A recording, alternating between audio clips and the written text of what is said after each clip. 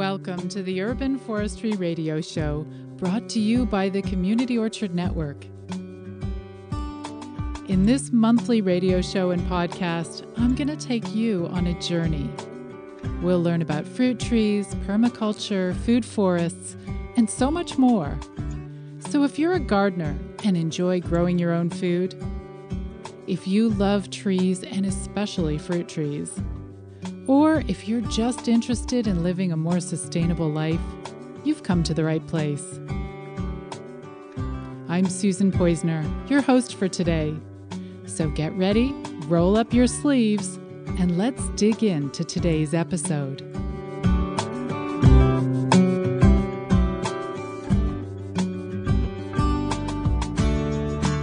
Welcome to the Urban Forestry Radio Show with your host, Susan Poizner, right here on Reality Radio 101.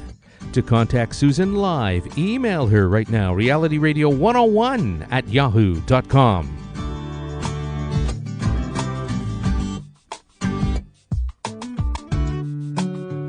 And now, your host, Susan Poizner. Hi, and welcome to the show today. When you think about your garden, what's the image that comes to mind? Is it pretty flowers and fruit trees, or do you see lettuces, squash plants, and climbing beans? Well, that's what I used to see until I read a book called Attracting Beneficial Bugs to Your Garden, and that made it all look very different and a little bit scary. Instead of sunshine and flowers, this book depicts a world of flesh-eating predatory insects who rip their victims apart before feasting on them. Sometimes they even eat their prey from the inside out, weakening them slowly until they die a painful death. And yet, believe it or not, we want these creatures in our gardens because they help us control pest populations. They eat the bad bugs, like aphids, slugs, and mealybugs. So in the program today, my first interview is with the author of this wonderful book. Jessica Walliser will explain how we can introduce certain plants into our gardens to help protect our fruit trees and encourage them to thrive. Now, sometimes using plants and flowers to lure beneficial insects into our gardens just isn't enough. So in the second half of the program today, I'll chat with Brian Spencer of Applied Bionomics. His company is the fourth largest producer of beneficial insects in the world. He sells those insects to farmers and orchardists around North America to help them battle insect infestations that can devastate their crops. So when is it time to bring in a battalion of beneficial insects? And if you do bring them into your orchard, do you know that they'll actually stay there? But first, let's talk about attracting beneficial bugs the natural way. I have Jessica Walliser on the line from Pittsburgh, Pennsylvania. Jessica, how are you today? I'm very well, Susan. Thank you so much for the invitation to join you today. It's a pleasure to have you. I'm really curious, what was your goal in writing this book? My goal was essentially really to connect the happenings of the entomological community to those of the gardening community. Some of the research that's taking place with entomologists around North America is really pertinent to home gardeners and also to commercial farmers and market growers, but yet that research wasn't making its way to the home gardeners. And or if it was only in very, very limited pieces.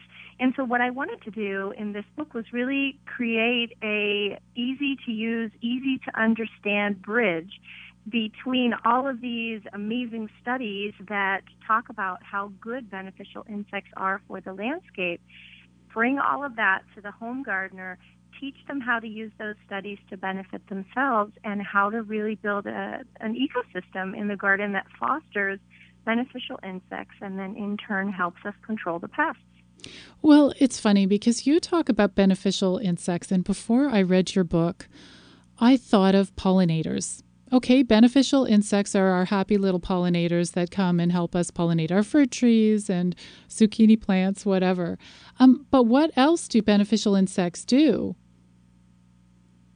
Right. Well, we can basically talk about three different groups of beneficial insects. The first would be those pollinators, which would be things like our native bees, some beetle species, flies, butterflies, even hummingbirds fit into that category. But then the other two groups, which would be the predators and the parasitoids, what their job is to do is they're good bugs because they help us control some of the pests that commonly feed in our garden. So, they are just as important as pollinators in my mind because they help us get a very, very important balance, which in turn helps us to reduce pesticide usage in our gardens. And you said there were three groups. What's the third group? The parasitoids. Oh, I see. So predators are predators are insects that capture and consume another insect directly. So if you think about a spider or a praying mantis or even a ladybug, they capture that aphid or that stink bug or another insect and they eat it directly. The parasitoids, how they work is they use that pest insect to house and feed their developing young. So this might be a parasitic wasp or a tachinid fly where the female will come along and she'll insert an egg into the back of a tent caterpillar. And that egg will hatch and the larva will tunnel into the tent caterpillar and consume it from the inside out, eventually leading to death. So a parasitoid is a lot like a parasite, except the parasite leaves its host alive, and a parasitoid brings eventual death to the host. So those are the two main groups of beneficial insects that are not the pollinators. It's so funny because I know, Jessica, you started like I did. You're a gardener. You weren't necessarily an expert in this. Were you like me when you started to realize how brutal this part of our gardens is? I mean, it's like a mini zombie apocalypse there, all these bugs sort of eating other bugs from the inside. Yeah, but I mean, it's just when you come to think about it, and you can compare it to something that is a little more on our scale, which would be, the lions and the gazelles or the bobcats and the rabbits. Or even a bass and a minnow, right? We have this sort of the predator, it's called the predator and prey cycle, and it exists in every ecosystem on this planet. So it would only make sense that it also exists in the insect world as well. But of course, that's on a much smaller scale than we are. And so we tend to not even notice that it's happening, but right outside our back doors every day, all day long, it's a bug-eat-bug world. And you might think of it as gory and your introduction, I had a big smile on my face as you were giving your introduction because it's true. That's exactly what it is. I mean, it's not necessarily a nice thing to witness, but it's just part of the ecosystem of the garden. Amazing. Now, it's interesting because for most of us gardeners, especially those of us who are planting perennial crops and fruit trees, our concern is the bad bugs. So we are annoyed to see that insects are eating the leaves of our trees or are laying their eggs under the skin of the fruit growing in the trees and stuff like that. Why? We don't necessarily think of beneficial insects. So what's the relationship between good bugs and bad bugs? Well, it's interesting that because so far on this planet we have managed to identify about 1 million species of insects. But scientists estimate that there's between 2 and 20 million different insect species on the planet. So we've barely managed to identify the tip of the iceberg. But what we do know about that 1 million or so species that we have managed to identify is that actually less than 1% of them are considered to be agricultural pests. So we've got an incredibly small percentage of the insects that are out in your backyard that actually bring harm to your garden. But those tend to be the ones that we focus on. We spend money, we spend time, we spend energy, and we really focus on controlling those bad insects. If we could just sort of flip our mindset around and begin to put that much time and energy and not even money, but you could put money, and invest that instead into nurturing and encouraging the beneficial insects, what we would see once we start to focus on them is we do start to see a natural reduction in pest numbers, because we've gotten that balance back into the garden that we lose every time we go out and we try to fight the bad guys. So it's a matter of switching your mindset. It's not an easy one, but that's another purpose of this book, is to really educate people what studies are out there, what they have shown, and how you can effectively use these techniques in your own landscape. So if I were to buy into this whole concept and read the studies and say, okay, I'm convinced, would I no longer use sprays, whether they're organic sprays like lime sulfur and dormant oil, or non-organic sprays that many conventional farmers and orchardists use? Would we just walk away from that part of pest control in our gardens and our orchards? Yeah, I get that question a lot. And here's the thing. There are natural and predator and prey cycle, which we talked about, right? And all of these going on in the insect world. But the biggest trouble that we've gotten ourselves into is the fact that many of the pests that we have to deal with in our yards and gardens and orchards are not native to the place in which we live. So, for example, the oriental fruit moth, which is really wreaking havoc for a lot of farmers and growers now, that's an introduced species. And when we brought it over here accidentally, what happened was we didn't bring the predators and parasitoids that have evolved to help keep a natural control. We didn't bring those along, too. So this insect came here with no natural controls in place, no system that checks and balances.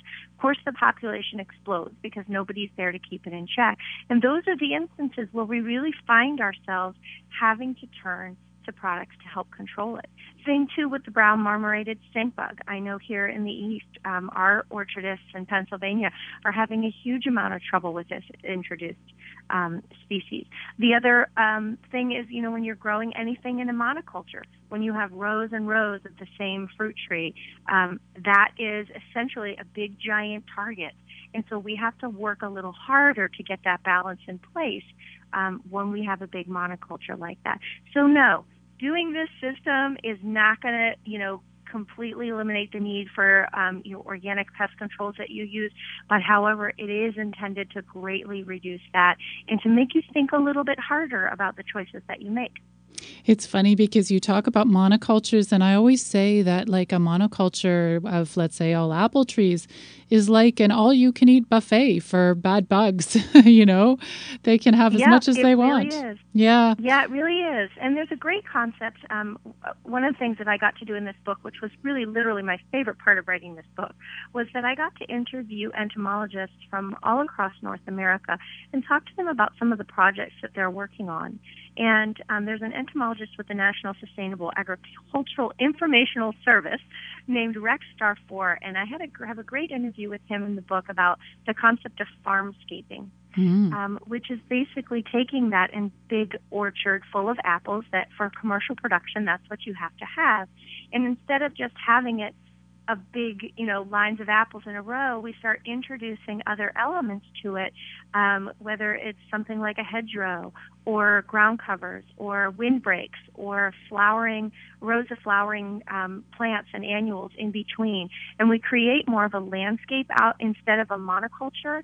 And when we increase that complexity of the orchard, what we find is a natural reduction in pests and a natural increase in predation. And there's a really interesting study that the rates of parasitism in orchards for things like tent caterpillars and codling moth caterpillars in orchards that have flowering plants and weeds allowed to have a substantial portion in that orchard, there's an 18 rate increase in the parasitism. So when we get different elements of complexity in the orchard and step away from that monoculture, we have a greater chance of naturally reducing those pest numbers. So here you wrote this beautiful book, and it's for gardeners. And so is what you're saying that the plants that we choose can help to bring this balance into place, that just by planting the right things, we can attract these beneficial insects? Is that your philosophy? Absolutely, yeah. We can attract them, and even more importantly is we can support them. So we can create this habitat for them where they're getting what they need as far as food resources.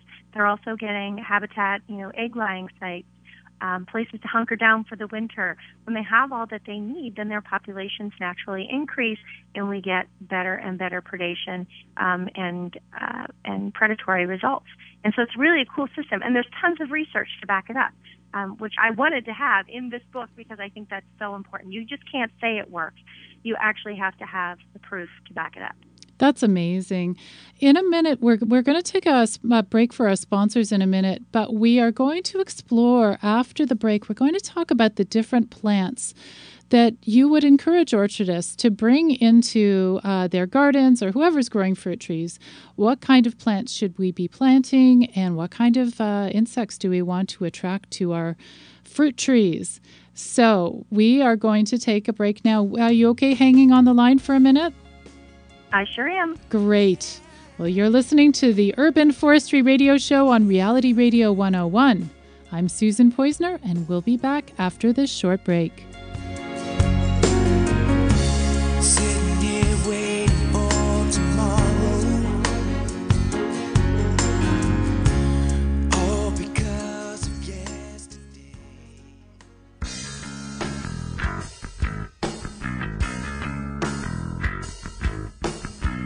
Are you new to growing fruit trees, or perhaps a seasoned expert? Either way, come and join the Community Orchard Network.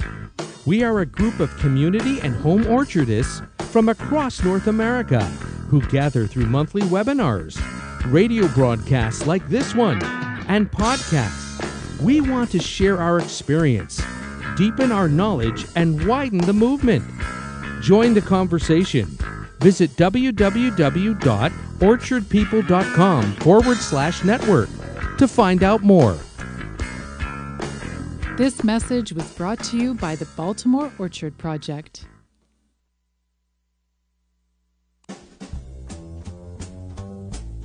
Hey Sally, your garden is looking great today. Thanks, Gary. Your lawn is looking a little bit dry. That's okay. It's all going to change. Soon I'm going to plant a fruit tree in my yard. I'm thinking an apple tree or maybe peach. That sounds great, but do you know what you're doing? Well, fruit trees are easy. You just plant them, water them, and wait for the harvest, right? Actually, that's not quite the case. What? Organic orchardists spend a lot of time protecting their fruit trees from pest and disease problems. Really? And in order to thrive, fruit trees need to be pruned every year. I didn't know that. I'll tell you what, before you buy your tree, why don't you go to orchardpeople.com? You'll learn lots about growing fruit from the blog, and there's a fantastic monthly newsletter with seasonal tips and reminders. Maybe I should check that out. Yeah, then if you really want to move ahead, you can sign up for orchardpeople.com's beginner fruit tree care course. So maybe I should hold off on buying my tree today? You got it.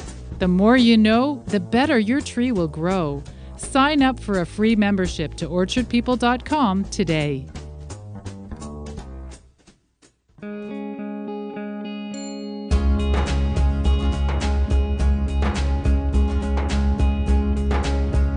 Welcome back to the Urban Forestry Radio Show with your host, Susan Poizner, right here on Reality Radio 101.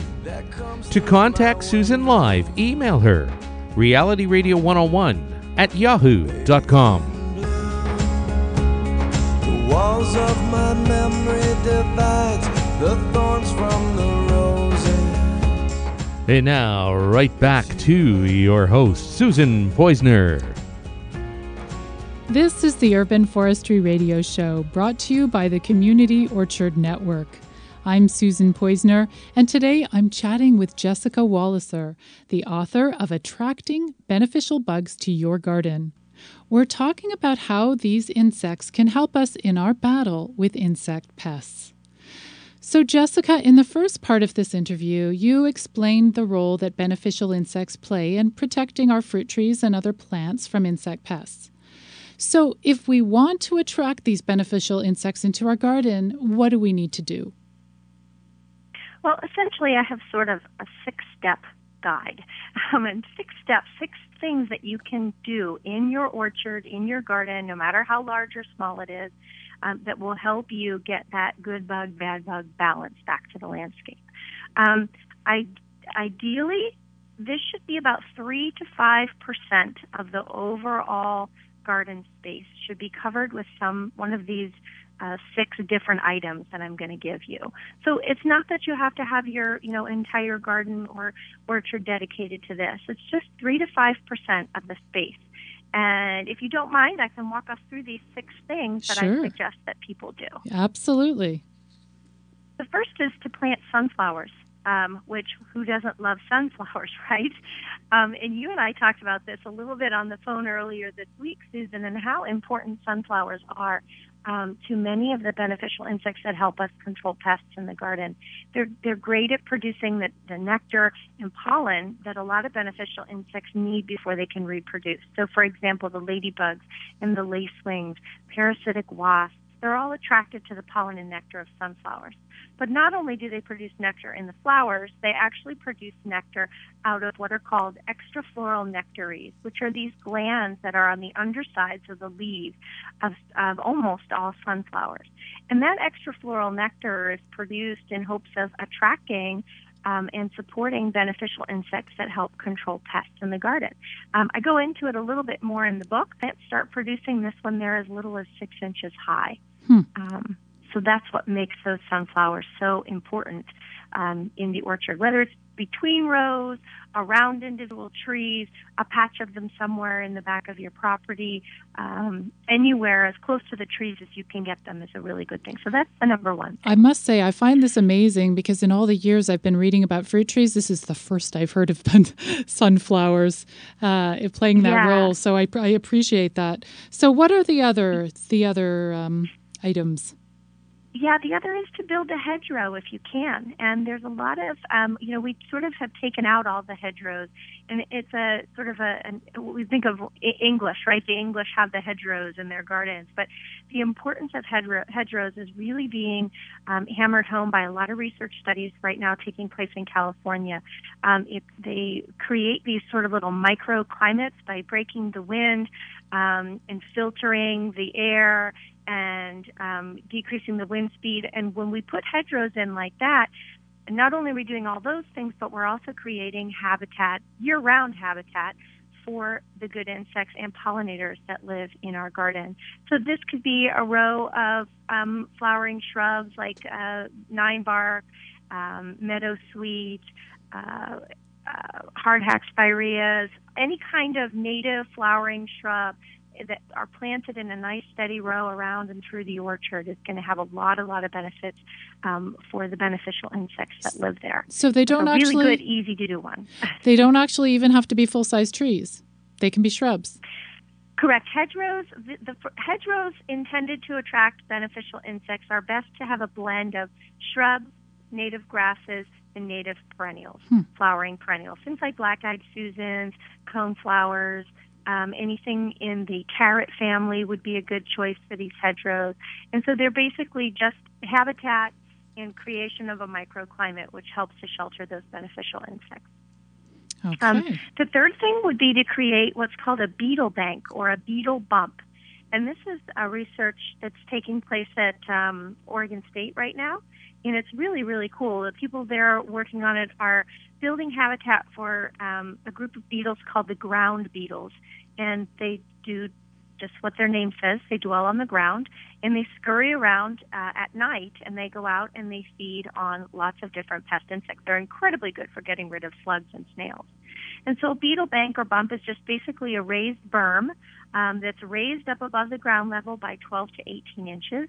And then it's covered with native bunch grasses. So you would just want to talk to your extension service about or a native plant nursery nearby about what kinds of grasses are native to your region. And those grasses are left to grow all season long, and that's good shelter for these ground beetles that go out and do things like they eat the larva or the pupa of the codling moth, the oriental fruit moth, apple maggot, plum curculio, all of these typical orchard pests that overwinter in the larval stage in the ground. They're all preyed upon by ground beetles. So having a beetle bank or a bump somewhere on your property is really good for promoting them. And the third thing would be to put up bat boxes. Hang on, I'm on number 4. I'm on number 4. We've got sunflowers, hedgerows, beetle bump, and then number 4 is? Bat boxes. Bat boxes. Hanging up bat boxes. It's not a matter of planting a plant, but those bat boxes are really good to help control the codling moths and lots of other pests that are common to the garden that spend their nighttime flying, that they're nocturnal flyers. They come from moths. So bat boxes are a really good one. And then number 5 would be creating insectary plantings.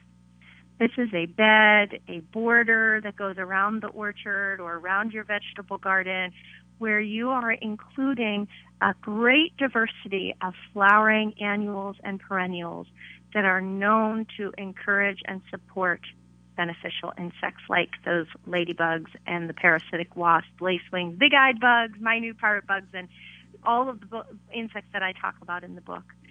The second half of the book is actually dedicated, or second part of the book is dedicated to specific plants that are really good at supporting beneficial insects. And those are the ones that you should include in those insectary plantings that should occur all in and around your garden.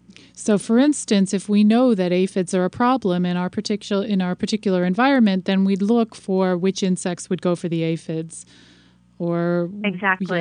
Yeah. And in the back of the book, I actually have a really useful chart that shows a picture, and there's lots of pictures throughout the book, but this is a useful chart where it's a specific picture of the predatory or parasitoidal insect.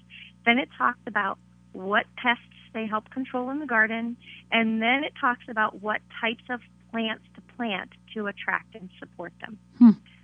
So makes it a really nice, handy little reference for you to use. Okay, so number 6, yes. The sixth thing is hanging up birdhouses. And this is an incredibly important one to getting balance back into the garden to encourage our insectivorous bird species in specific.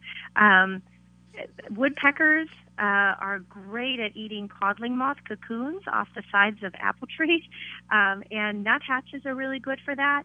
But then things like the chickadees and wrens who go out onto our plants and they glean, the cabbage moths off of the cabbage and the tent caterpillars off of the apple trees.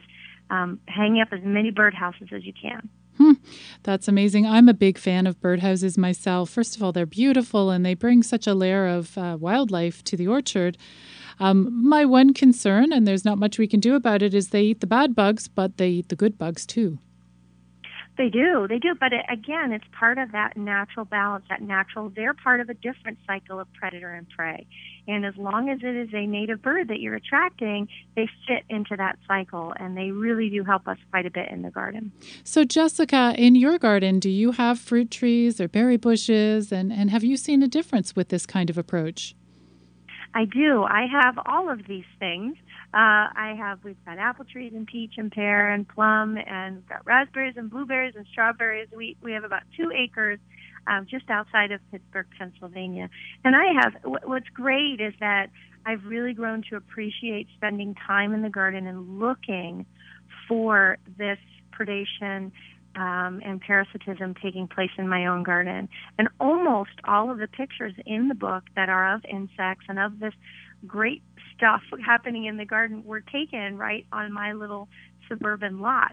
So, it's not like you have to have a huge amount of real estate to make this happen, and you just have to learn to pay attention to it. And I've definitely seen, in fact, I don't know if you're familiar with the Lost Ladybug Project, but if you go onto the Lost Ladybug Project and search my name, you can see pictures of some of the different ladybug species that I found just right here on my own property because of using these practices. Wow, incredible. I must say, I was really impressed with the pictures in your book. I'm like, wow, what camera does she have? These things are small. They are. I do. I just use a Canon Rebel, and I use a set of extension tubes between the camera's body and the lens, and that allows me to get really, really close to my subjects and get those cool up-close shots. Wow, that's amazing. Well, I want to thank you so much. If listeners want to know more, where can they find your book, or how can they find out more? Sure. They can go to my website, which is just jessicawalliser.com. It's Jessica, WALLISER.com. Or they can just Google my name, Jessica Walliser, and the book is available, everywhere books are sold, Amazon, independent bookstores, Barnes & Noble. You can get it just about anywhere. Well, thank you so much, Jessica, for coming on the show. I hope you will come back again one day. We've got so much more we could talk about. I would love to join you again. Thank you so much for the invitation. Okay, thanks so much, and goodbye for now. Bye-bye. Okay, wonderful. Well, we're coming up to a message from our sponsors, and then after that, Jessica explained how we can lure beneficial insects into our gardens by planting specific plants. But when is that not enough? After the break, I'll chat with Brian Spencer of Applied Bionomics. He sells beneficial insects to farmers, and we'll learn more about that. You're listening to Reality Radio 101. This is the Urban Forestry Radio Show, brought to you by the Community Orchard Network. I'm Susan Poisner, and I'll be back after the break. That we can be together, as far as I can see. I know you feel the same. Give us a chance to make it.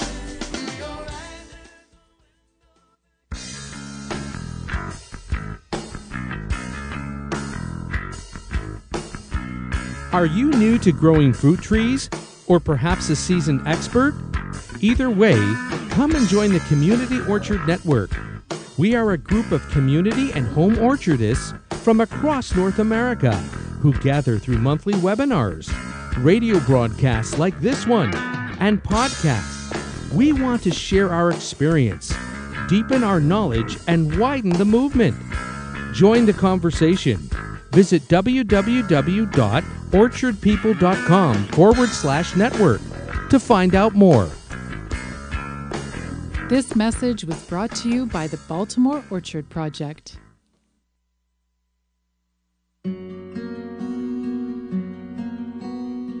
Enjoying the cool breeze under the shade of a tree. Picking apples and berries from your local community orchard. Jumping in a pile of leaves. You can do all these activities and more when you connect with nature where you live. Lily Leaf Solutions works to connect people with quality parks, trails, trees, and orchards near them. Through technical expertise and data-driven strategic planning, Lily Leaf Solutions empowers urban residents to become advocates for nature in their communities. When we all have access to quality nature, we all progress together. Lily Leaf Solutions, empowerment together. Follow us on Twitter at LilyLeaf and visit us at lilyleaf.com today.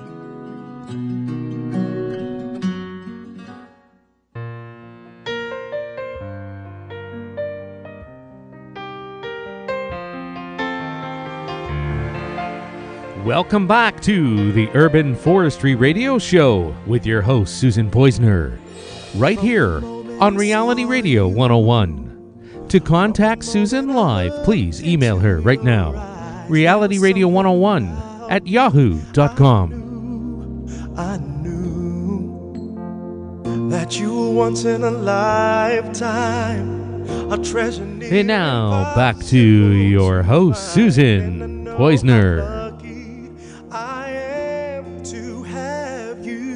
Hi, I'm Susan Poisner, and you're listening to the Urban Forestry Radio Show, brought to you by the Community Orchard Network.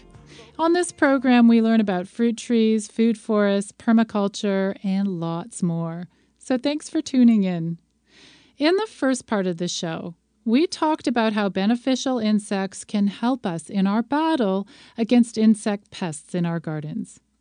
If you bring the good bugs in, then they can help you in so many ways. Some of them will pollinate our plants, and other beneficial insects will keep the bad bugs at bay by eating them. So we also learned that beneficial insects take no hostages. Some of them will rip the bad bugs apart and feast on their remains. They might even eat their victims from the inside out, parasitizing them. The world of insects can make a zombie apocalypse look like a walk in the park. Well, my next guest today actually breeds beneficial insects and sells them to farmers and orchardists far and wide. Brian Spencer is from Applied Bionomics, which is the fourth largest producer of beneficial insects in the world. And Brian is on the line to chat with me today. He's in Victoria, BC. Hi, Brian. How are you today? I'm fine. Thank you very much. Wonderful. You must tell me, how is it that you got into this industry of breeding beneficial insects? Well, the industry itself is actually a very ancient industry, but it pretty well died out around World War II when DDT was developed. So basically worldwide all the insectaries disappeared, and then the age of chemicals showed up. And it goes back in shorter history. There's actually a couple of insectaries in North America that are well over 100 years old, and they were basically designed to work with the citrus industry and deal with the pests that were involved with the citrus plants, like Associates Insectary in California. So you're saying that all these years ago, people were shipping beneficial insects around the world to... Oh, yes. Well, shipping around the world, probably not. It tended to be regional because, of course, 100 years ago, we were basically still in the steam age. But I remember talking to a grower in Richmond, British Columbia, who was basically growing cash crops like cabbage and broccoli, and he remembers going to the train station in New Westminster with his grandfather to wait for the train to get the parasitic insects that were going to control his moths from Ontario. So wow. So it's certainly not new technology, and most of the systems that we run were actually developed in the 1920s and the 1930s. Amazing. And so you yourself, how did you get involved? Is this something you've always been doing? No, my degree was in microbiology, and I ended up becoming a winemaker. I was a fermentation scientist and a winemaker with, at that time it was Andres Wines in Canada. Now it's Peller Estates. And one of the big concerns I had was working with the grape growers. Of course, as a fermentation scientist, you're mostly concerned about use of fungicides because you don't want any fungicides getting into the wine and stopping the fermentation. But the other concern always is the use of pesticides.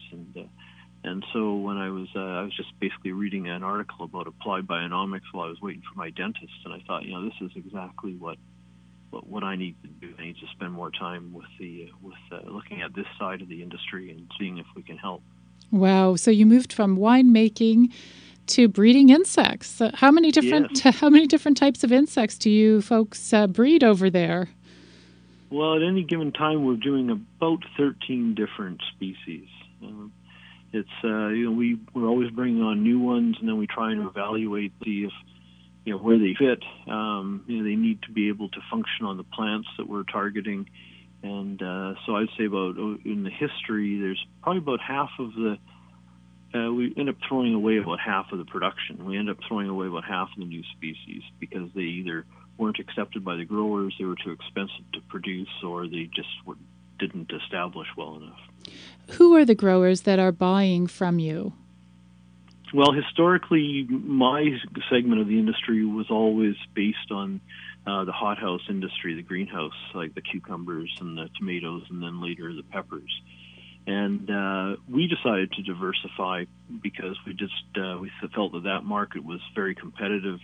It was mostly based in Europe, and it was mostly European-based growers that were moving out into North America as well.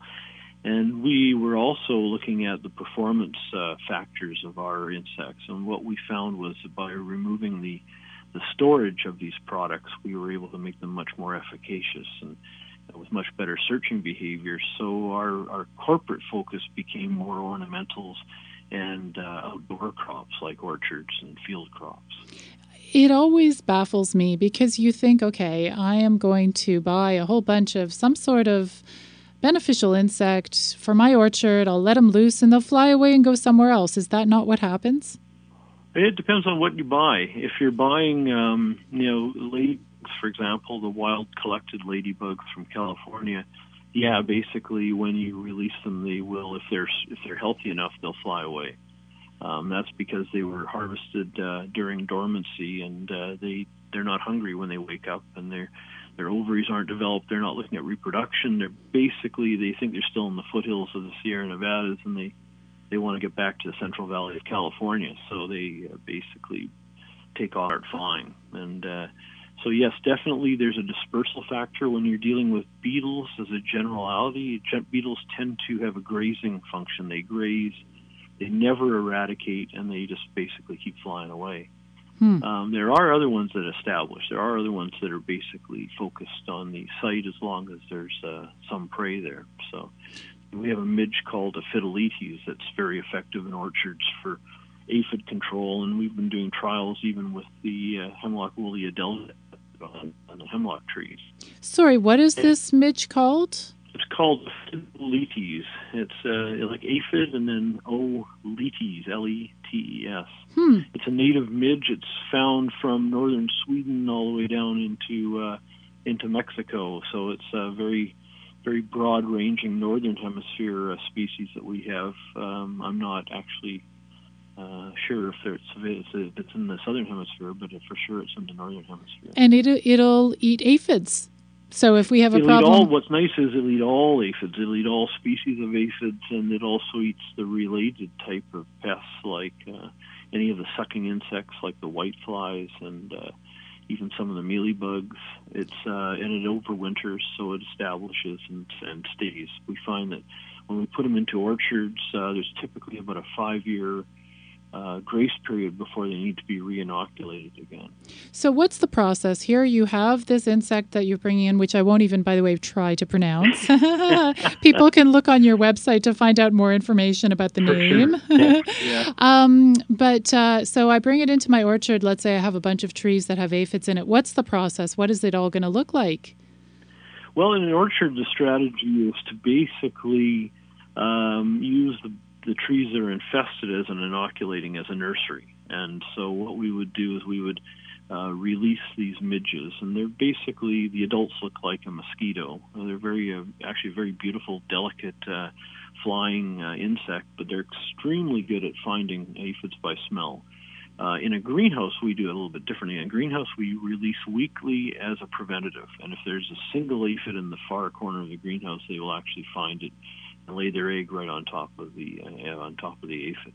But in an orchard, what we do is, it's just going to be too expensive to do a full treatment of, let's say we're doing 100 acres. What we would rather do is pick a few key trees. If there's a prevailing wind, for example, if we're dealing down in Oxnard, California, and there's always the onshore westerly coming in, we would tend to look for trees on the western side of the property and inoculate those so that we know that if there's a big windstorm, the wind will tend to blow them down into the orchard rather than away from the orchard.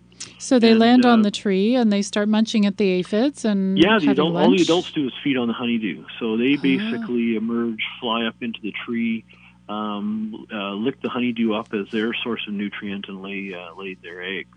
The eggs it is a fly, so the eggs are actually little tiny maggots, and they have a feeding tube, and basically they're a very miserable pest. They go out there and they bite every leg of every aphid they encounter. They inject a toxin that kills the aphid, and it also does. So if they're hungry, they'll use the leg as a straw and basically suck the aphid dry. If they're not hungry, they just keep biting all the aphids' legs. So they end up killing about 200 aphids per day. Wow! For each one of them, and they'll do that for about 10 days. Until they've fed enough to be able to pupate, and then they fall from the tree into the soil, basically pupate for anywhere from 7 to 10 days in the summertime, and then reemerge and start the cycle all over again. Amazing. That is amazing. Sounds quite brutal, though. Oh, it's terrible. Yeah. It's you guys were alluding to it in the first half of the session. Yeah, it's well, we're always either being eaten or eating, so it's that's the way life goes. That's the way life goes. It's interesting because in the first half of the show, Jessica was talking about creating the habitat, planting plants in orchards and other environments so that these insects would have a home. I mean, do you feel like her approach and your approach work together in a way? Oh, for sure, and I think actually. What I describe her approach is as conservational entomology, and I would say that's the cornerstone of our future agricultural systems. We have to get back to that. When the British researchers were looking at the searching range of the Aphidius wasp, which is an aphid parasitoid, they actually found that the average searching range turned out to be almost exactly half the distance between the old hedgerows in England. And I don't think that's a mistake. I think that's that's where basically nature had to adapt to the hedgerow system. So I think that the hedgerows are absolutely essential. You're seeing that even in large-scale hydroponic greenhouses. You're seeing introductions of sweet bell pepper, pepper plants, which are high producers of nectar that are attractive and help maintain the predators and help draw them in. And when I'm consulting even in large acreages and greenhouses, I walk around the perimeter and say, look, you need to start planting things like wild carrot, stuff like that, to attract the predators in. It's important to have a good balance.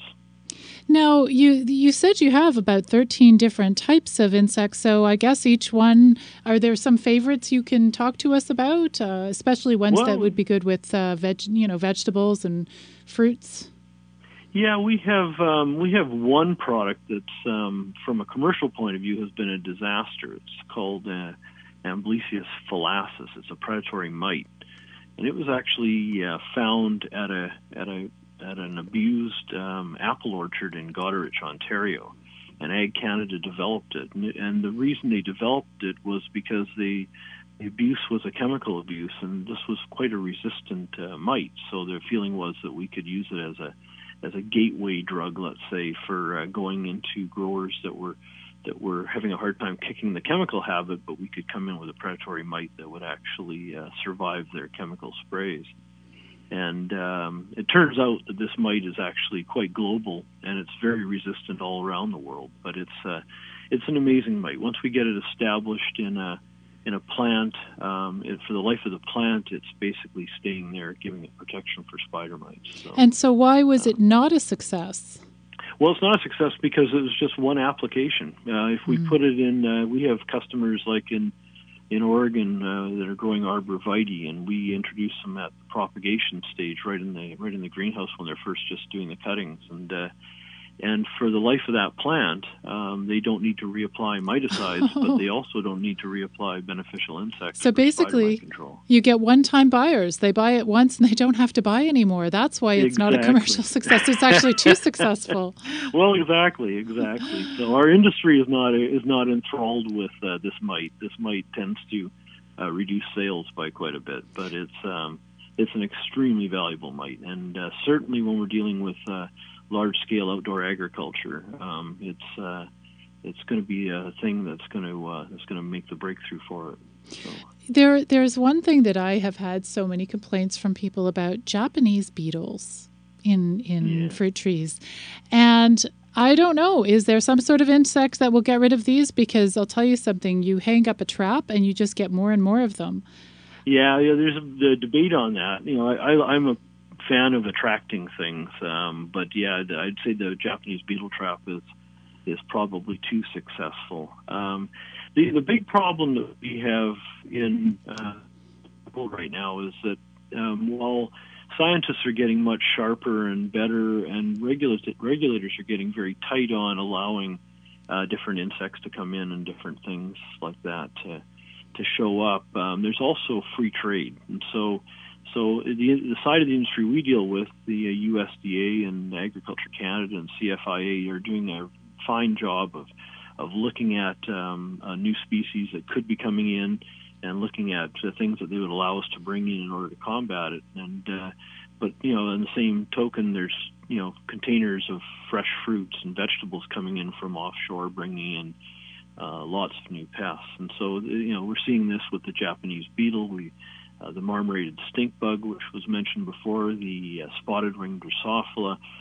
And when you look at it historically, if the first response has always been, well, we need to eradicate these things, we have to use chemicals, and I'm not aware of any successful chemical eradication program. It's in the end, there's either a beneficial insect approach that works, or else the native predators and parasitoids finally discover this exotic new food for them, and they decide that it's okay to eat. So what are you suggesting, that we don't even try and spray them? Well, I think the history is we've never been successful. And the problem is when you start using these serious chemicals to try and combat these new invasions of pests, first of all, the pests are probably resistant to the chemicals anyway. That's why they were a pest on the product that came in from wherever. And the second side of it is that when you start using a chemical program, you're also chasing away. It's the opposite of conservation biology. You're expelling all the native beetles, all the native predators that are possibly going to be able to adapt and start working on it. I see. So it's a lose-lose situation. It's lose-lose, and you don't lose your Japanese beetles. Yeah, exactly. Yeah. The problem is you've got growers who are going to lose their crop that year. So from a political point of view, you have to do something. And chemicals are by far the simplest way to deal with it. So that's obviously why the first reaction is always been chemical. Okie doke. Well, if, for instance, let's say I'm a person who has a small orchard or a community grower, is there any way that we could reach out and do some research and order some beneficial insects from you or from somebody else? How would that work? Well, on our website, we actually have some crop recommendations, and one of them is landscape. And so you could start by reading that. There's basically, for most small-scale operations, we have 3 products that are native, that establish, that overwinter, and you don't have to keep reapplying them, and they have a huge impact. Very similar to what Jessica was talking about on the first part.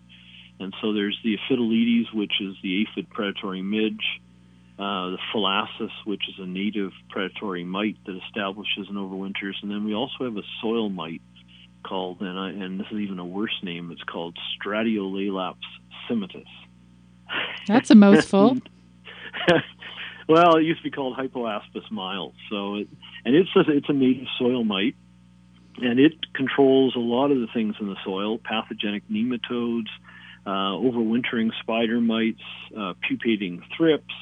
But it's sort of a general policeman in the soil, and it establishes really nicely as well. And it controls the black vine root weevils and the root weevils also. So between those 3 products, you've got some really powerful tools to help prevent a lot of the pests. And then, of course, the other thing are, as you said, the bird houses. Birds and bats are incredibly powerful. One of our problems in our industry is that it's mostly filled with entomologists because we do entomological things, but predators are not just insects. They can also be birds. They can also be animals. So we have to open our eyes a bit and realize that the birds can be a very powerful tool in an orchard as well. It's part of the bigger picture. So look at the bigger picture. So is it expensive to bring in beneficial insects?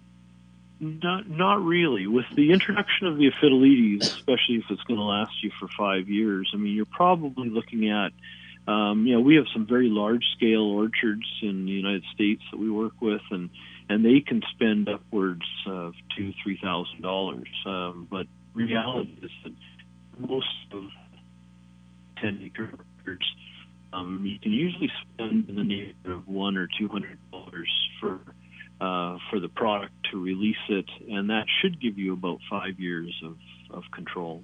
So $100 to $200 in a small orchard. And what if I'm a home orchardist and I've got a few fruit trees and tons of aphids? Sure. Yeah, well, then you don't have to spend that much at all. I mean, then it boils down to how small do we package the product. So we have we have our Phytolaides is available in a tray of 250, which is ideal for somebody's backyard garden.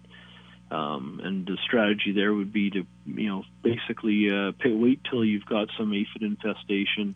Then the best strategy is actually to go with a good, strong garden hose with water and just wash the tree off. And that does two things.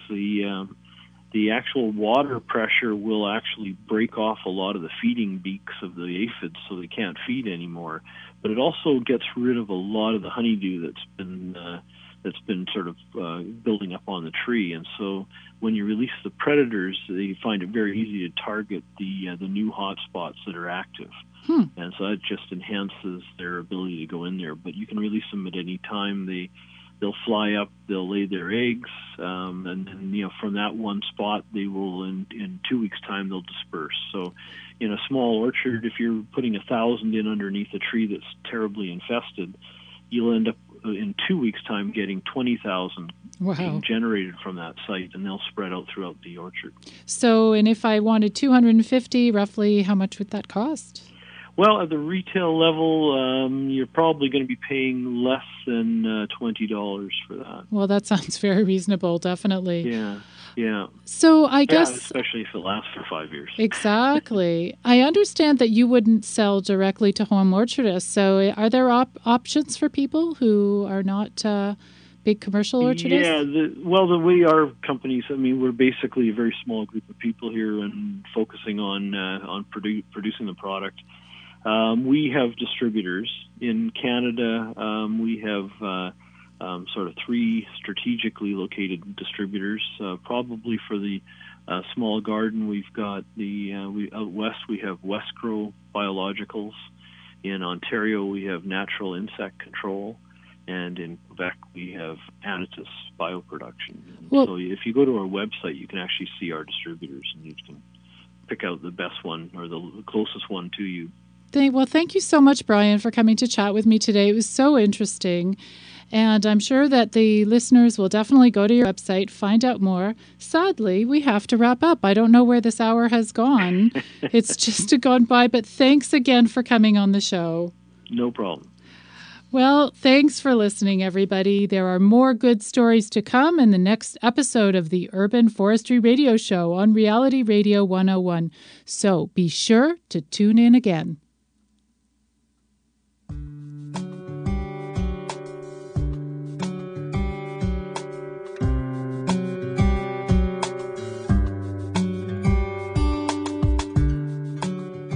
If you want to learn more about the Community Orchard Network, I've created a page on my website where you can find out lots more information and learn how to sign up for our newsletter. Just visit www.orchardpeople.com/network. And you can read our frequently asked questions and check out the free webinars and podcasts that we've recorded. Tune in next month and you'll meet some more great guests and you'll learn more about fruit trees, permaculture, and forest gardens. Our show goes out on the last Tuesday of every month at 1 p.m. Eastern Time. I'm Susan Poizner. Thanks for tuning in, and I'll see you next time. You have been listening to the Urban Forestry Radio Show with your host, Susan Poizner, right here on Reality Radio 101.